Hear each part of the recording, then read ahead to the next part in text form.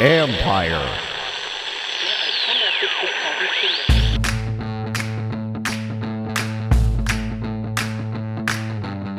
Hello and welcome to my podcast. Do me a favor, subscribe to the John Keim Report. Wherever you get your podcast, you're watching on YouTube, hit that like button, hit that subscribe button. You can find us there as part of Empire Media. That's A-M-P-I-R-E. Always much appreciated when you tune in. Don't forget, you can always read my work on ESPN.com. I have a story up now on the progress of quarterback Sam Howell. A lot of it is stuff I've talked about, but I also have few interviews and things that the players are impressed by with him and areas where he's still got to grow. Listen, he's a young quarterback. He's got to grow. That's just the bottom line, folks. And there's still a lot that we don't know about him, and we won't find out about him until we get to a preseason game and then the joint practice with the Ravens and then more preseason games. How does he progress? That's where we're at right now. So when you watch him in practice, there are definitely things that you stick out, good, and sometimes things that they need to work on, but work in progress. So read the story, ESPN.com. Also, a programming note. On Monday, I'm going to attempt to do another live stream at 4:30 p.m. Eastern time. So the last one didn't go quite as well as I would have hoped. I'm going to do this one from home because better internet, better connection, no other audio distractions in the room I had to do, or the 10 I had to do it last time. So 4:30 p.m. Eastern time, I will do a quick wrap up of practice and then answer as many questions as you guys have after more than 2 weeks of training camp work now under their belts. So today on Sunday, another long practice, a third 2.5-hour practice in 1 week. This is a different camp for Washington just in that regard alone, and a little bit more physical, but just those 2.5-hour practices, we weren't seeing those in the past. Anyway, some of it, they're working a lot of situational stuff. Today it was third downs. There was some coming out of your own end zone. There were 2-minute situations. There were blitz situations, all that stuff. And it's all very needed. And I think, listen, this is a situational league. So the better you can do on third down in the red zone, the better you're going to do as an offense. They would do okay between the 20s the last couple of years, but they weren't good at all in the red zone. That area must improve. And if they want to be a better team, listen, that could be the difference between 7 or 8 wins and 9 or 10. Anyway, so now you know that. With the injuries, a couple things to note. Emmanuel Forbes, who had he had the groin tweak of his left groin on Saturday. No, Friday. I'm sorry. They had Saturday off. So on Friday, had that minor groin tweak. He was out there during individual work, going through everything, but he did not go through work in 11 on 11. So not unusual, but he was out there just working individually. So everything right now is abundance of caution. You're going to hear that phrase a lot. So we'll see how he progresses tomorrow, Tuesday, etc. Logan Thomas was not out there, has a calf issue, and that's his second straight practice that he missed. I think, again, with him, after what he went through last year, they're going to be extra cautious. Did not see him out in the field. So it makes me wonder. I don't know how severe it is, but he certainly wasn't out there. And while others who have had some minor issues, they at least went through what Forbes did. Same with Sadiq Charles, has a minor calf strain, but has missed a few practices in a row, was out there during individual, was not out there during team. Chris Paul remained in there. I'll tell you what, I keep saying this, but he's provided an opening for Chris Paul, because one of the number one things that this team has questions about with Charles is, can he stay healthy? Because if he can't, it's going to be hard to rely on him. He has talent, he has ability, but he can't stay healthy. And it's usually like right now, this point in practice or training camp where he starts to have some breakdowns. He has got to get back on the field and he's got to stay there. Otherwise, it'll be hard to rely on him. Cody Barton was back out there. He missed on Friday as well. Curtis Samuel, he was going through early work, the 11 on 11s, and then all of a sudden he wasn't out there anymore. So what Ron Rivera said later was that Samuel told them he felt a little bit of tightening in his leg. So again, abundance of caution. We all know what Samuel went through a couple of years ago. And so they sat him down the rest of practice. We'll see what happens with him tomorrow. We'll see. That again, Rivera said it was a tightening of in his leg, so they just wanted to be careful. One of the things that Samuel did talk about, as did tight end John Bates, was how they feel like the offense is getting better with its timing. And I tend to agree. Like, listen, they should get better because they've been working on this more. And the defense is obviously very good, but the offense should get better timing right now. And one thing that Samuel said is where he sees it is just in the timing of the routes, being more in sync with the quarterbacks and the receivers. There have been times when I've talked to coaches, they'll talk about guys running different routes or different angles on certain routes, or maybe not reading a corner the same way. So the quarterback might be expecting the receiver or tight end to take an angle on a certain route. Instead, they're cutting it flat, allowing a corner to drop into the coverage. They're trying to run away from someone, but they've got to be aware of the guy underneath. So that's something that I think is starting to get a little bit better. And, you saw some of that today. Did a lot of 11-on-11 work again. So you did see some of that. And I think even with the first team with Howell, certainly seemed to be getting rid of the ball a little bit quicker. There was definitely pressure, but he was sometimes getting rid of it and then hitting guys maybe in a better spot.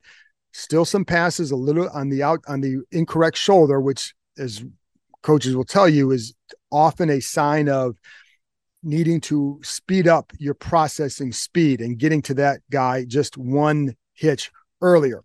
Anyway, just wanted to kind of run over that for a minute. Let's talk about the offensive line, because there's get a lot of questions on this. And I think, the one word I would say is there's no need to panic with this group at this point. I don't think we really know what kind of group that Washington has with this offensive line. I have said this before. I think it's better than last year individually, and I think collectively it'll be better, but I don't know what that means yet. I don't know if that means they're going to be a really good line, or just improved over last year when it was not a good line at all. So that remains to be seen. I think it's really hard to tell in a practice when you're going up against arguably the best defensive line in football, or certainly a top 3 defensive line in football, and you're not game planning, you're not able to cut, you're not setting things up, etc. So that makes it difficult to fully tell. Even in those one-on-ones, there have been some pretty good results in there at times, but that's also set up for essentially your pass rushing. So it's almost like trying to block when it's 3rd and 8. You're working on your pass sets, you're working on your pass rush.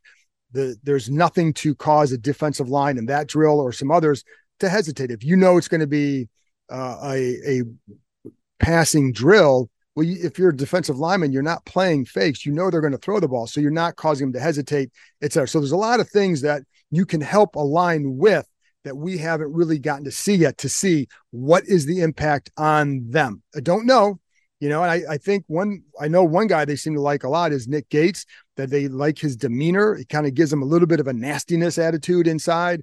And I will say, I think some coaches were pleased with how the line reacted, and Sam Cosmi in particular, with some of the chippiness from the other day. And I think they want to see some fight back. And I believe they saw that on Friday when, again, Cosmi body slammed Fedarian Mathis.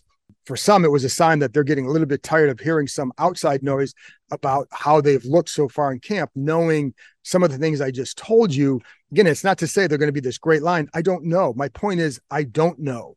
And I do think they'll be better, but I don't know to what level. And I don't think we can just tell based off all the stuff going on here when you're facing a defense that should be really good, a defensive line that's one of the best, et cetera. Not making excuses, just trying to paint an accurate picture of where their progress is and why it may be hard to just fully assess where they're at right now, and to give them a little bit of time, because they still have to, again, new starters at 4 positions. It takes time. So, but I will say this, they do have to become a solid unit for them. And the team has to find a way to help them become a solid unit, because if they're not going to get to where they want to go. School is out and summer is here, so it's time to plan your next family adventure. With 8 different levels, 16 courses, 250 climbing obstacles, and over 4,000 feet of zip lines, the Adventure Park at Sandy Spring, located in Montgomery County, Maryland, is the largest ropes course and zip line park in the country. Beat the heat and join us after dark for some night climbing. When the sun goes down, the park is lit up, allowing you to climb under the stars. Check out their glow-in-the-park events for extra glow lights and music throughout the forest. Want to keep your feet on the ground? Grab a bite to eat from the food truck and give axe throwing a try. Perfect for first-timers or experts, their projector systems allow you to throw at traditional targets, play tic-tac-toe, connect 4, or even hunt zombies. Listeners of this show can get $5 off any ticket by entering the code KEIM23DC at checkout. That's promo code KEIM23DC, KEIM23DC. Now open 7 days a week, this is the perfect time of year to get outside and join the adventure at theadventurepark.com. A little bit more on the offensive line. Tyler Larson been getting most of the second team reps at center. Stromberg works in there occasionally, and they like Larson. One thing I'll say is with Stromberg, if he wants to kind of supplant Larson and be active on game days, he's going to have to learn to play some guard. It's just really hard to have one guy as a backup who only plays center. That's where Larson can also play guard. Nolan Laufenberg can play center and guard. It gives those guys, obviously they're going to keep Stromberg. That's not the point, but to keep him active on a game day. So don't be surprised if they maybe work him in at some guard later in camp just to see what he can do. Because again, if he's in that position where they feel he can go in and be a backup center and you want to make him active on a game day, you better have another position that he can play. Otherwise, it's tough to keep just one guy who plays one position, active. So there you go. But Larson, again, has taken more often than not is working with the twos. One second team lineup today was Lucas at tackle, at Aaron Montero at left guard, Larson in the middle, Mason Brooks at right guard, and then Trent Scott at right tackle. So Brooks has certainly opened some eyes. Don't know if they're going to be able to keep him or not. We'll see what happens. They can, but I think he's a guy that you just want to pay attention to. Some of those guys you want to pay attention to. There's an Alex Arma at fullback. Pay attention to him because if they decide to keep a fourth running back, he would be the guy most likely because he can offer something as a fullback. Or you can keep him on the practice squad and activate him you can protect him on the practice squad I think it's for 2 weeks. So you can do something like that, bring him up when you need him, and then maybe activate him as as injuries hit the team in other spots. Anyway, let's get to another guy I wanted to talk about. I haven't talked a lot about him, but he's been solid this summer. It's Kendall Fuller. He's a really good match in their zone match coverage scheme. And because he's smart, he understands route concepts. And so you almost never see him out of position. Today he did a couple nice jobs. One, he blew up a screen. He did that last year, showed that often where he can blow up the screens, blew one up to Dotson, get it, and you just read it and burst through blockers. Really nice play. Another time he forced in a 2-minute drill. He did a good job against Terry McLaurin, staying with him, wasn't open. Sam Howell has to throw it over McLaurin's head, purposefully throwing it out of bounds. But Fuller's done a nice job last year of his contract. And it's funny because, other guys are in the last year of the contract. You hear a lot about them. You don't hear a lot about Fuller, but I think because they know you have St. Juste, you have Forbes. Those guys are going to be your young corners for the future. But where does Fuller go? I don't know. I know a feeling was that they felt like he certainly, at the very least, had one more good year as a starter. And then I think you want to wait and see where he's at after this year. Let's talk about, another guy who to me was interesting is the rookie 7th round pick, Andre Jones, showing a little bit of quickness off that ball. I don't know if he's going to be enough. It's going to be hard to keep him on the active roster because when you look at that defensive line right now, you have the starter. Let's say they keep 10. So you got Chase Young and Montez Sweat. You have the 2 tackles, Payne and Allen. Both of whom look obviously very good. Then you have the backup end, Smith Williams and Casey Tuhill, and you have backup tackles for Darian Mathis and John Ridgway. And then you also have F.A. Obata, who can kind of play both areas. So that leaves one spot possibly for both those rookies, Jones and KJ Henry. Henry's a 5th round pick, Jones 7th round pick. A lot of it's going to come down to how they look in the preseason. You see some of the flashes from Jones, and it also depends on who you're going against. You've seen him go up against Braden Daniels, got the best of him a couple times in some of those 11-on-11. Daniels had a couple better reps in the one-on-ones. But you also see Daniels in those one-on-ones sometimes getting some spin moves, creating a little bit of noise in there. Does he do something during the preseason to warrant a roster spot, or is he the guy that you can put on the practice squad and watch him and develop him that way? Let's go to tight end, Cole Turner. A couple things, pass blocking or pass protection blitz pickups. has to be a little bit more consistent there. I think same for he and Curtis Hodges. It's something to watch there because obviously they're going to be out there because they can catch the ball, but I do think they have to improve their handling of those situations. And we saw some one-on-one situations with the tight ends against linebackers who were blitzing. And really it's about moving your feet, staying with them. And there are a couple of times where I think Turner has to be a little bit more consistent in that area. Same with Hodges. And I think they both a couple of times whiffed on guys, but then you'd see them do okay. But it's a lot of it is just moving your feet, getting used to consistently moving your feet. But as a route runner, Turner did a nice job in some of those one-on-ones when they stopped with the blitz pickup drill. So he has long strides. And it's funny because I was watching a video the other day from practice of he and John Bates, and I posted on Instagram. It was a story, so it's already gone. I think it's actually on the Empire Media page, on the Shorts page. So you just watch him, and like Turner has longer strides, but it allows him, they get to the same spot after about the same amount of strides. But I think those long strides enable Turner to maybe throw in another move before he gets to the top of his route, whereas Bates is kind of just getting to the top of the route, not a lot of wiggle to him and just cutting out. Well, on this particular, and today in the one-on-ones, I saw him try that, meaning Turner, against Derek Forrest, where he gives a little wiggle to the outside. Forrest bites on it. He cuts outside, and there you go. Or cuts across the middle, I should say. Now he's wide open. And just that's something that Turner seems to do pretty well. But I think a lot of it's that long strides, and he is athletic enough to sell some of that stuff.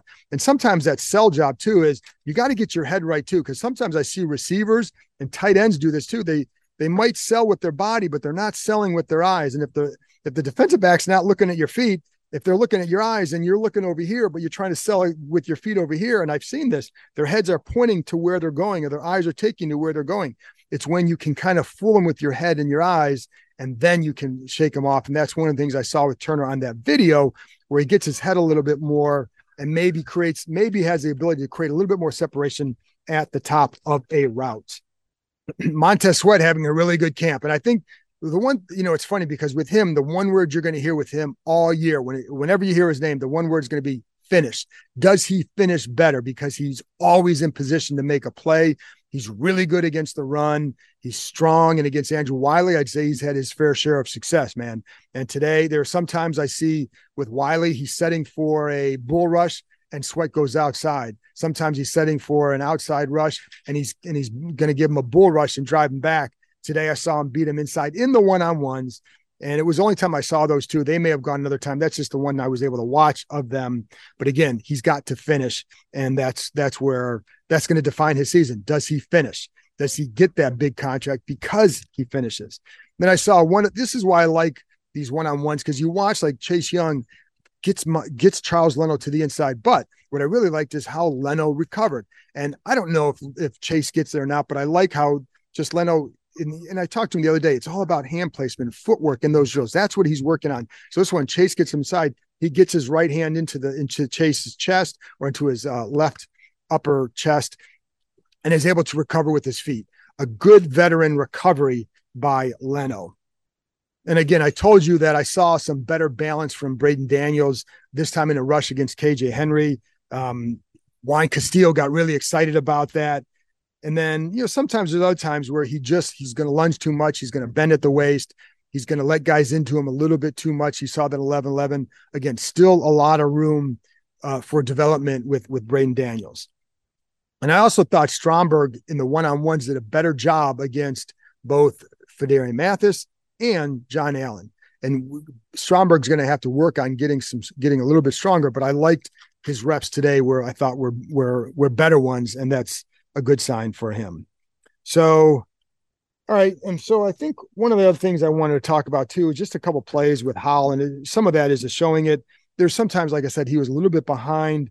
There was one time to Dax Milne, but sometimes he's doing that and it's like, okay, keeping it away from danger on that play. So that's why it's a little bit behind.